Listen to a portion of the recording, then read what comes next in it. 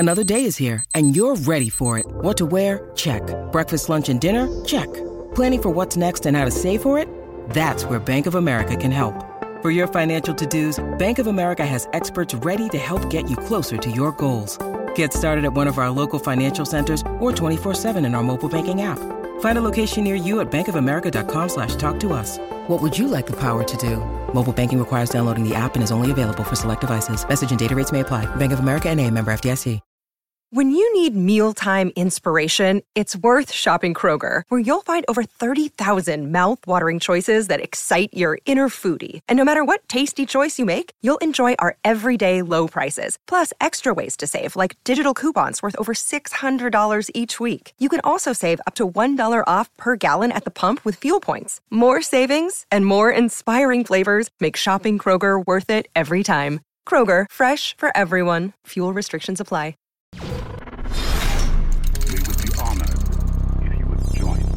After seeing the new D23 footage and the new trailer for The Rise of Skywalker, a lot of us were very mesmerized and blown away by the Imperial Star Destroyers that we saw. Now, in that one scene, I counted about over 250 Imperial Star Destroyers. Now, it should be noted that these aren't First Order troops, these are definitely Palpatine's. And with that raises the question, how did Palpatine make so many ships, especially while he was dead? Well, the answer to that is pretty simple, and it's going to be canon. You see, the Empire stretched far and vast across the galaxy.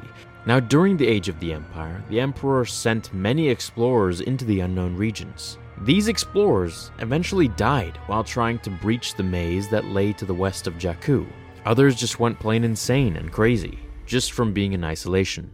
The Emperor's efforts to map the unknown regions were a top priority for him, and this was aided by the Chiss Admiral, Thrawn, a native of the unknown regions.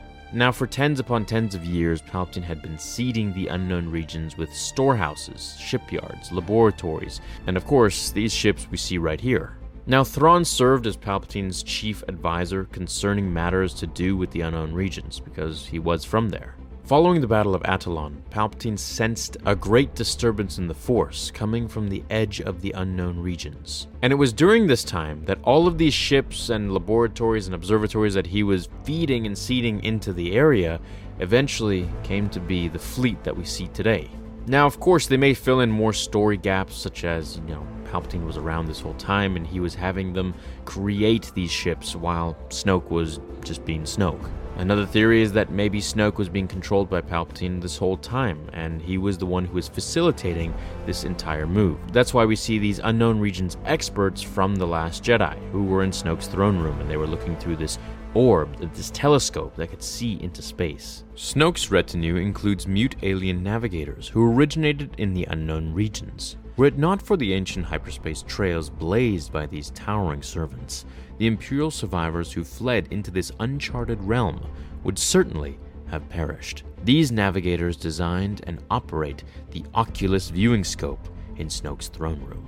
Now, Sidious had installed secret observatories all over, and one of the places that he installed them in was on Jakku itself. This observatory contained a powerful ancient computer, many of them actually, that generated a computerized 3D map of the unknown regions. This was a very important part of Palpatine's contingency plan. Now, this observatory's computers dispatched numerous probe droids to test the routes that the computers had generated.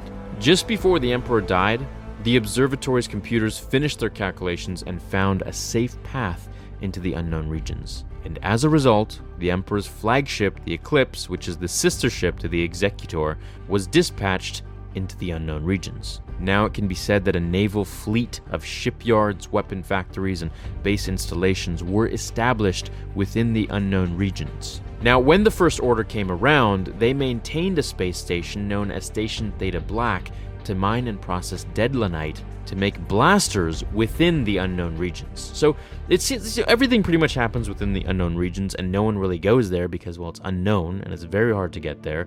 But because of Palpatine's 3D map of the area and his route that led to it, he knew how to get there, and he would send and ship out different fleets and observatories and laboratories into the unknown regions to extend his knowledge of the area and, of course, extend the reach of the Galactic Empire. I find it really fascinating how Palpatine was just seeding this area behind the scenes this entire time.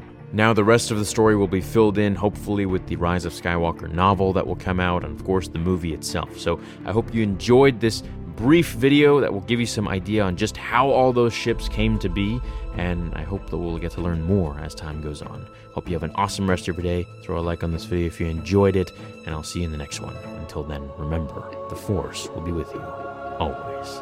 Now, fulfill your destiny.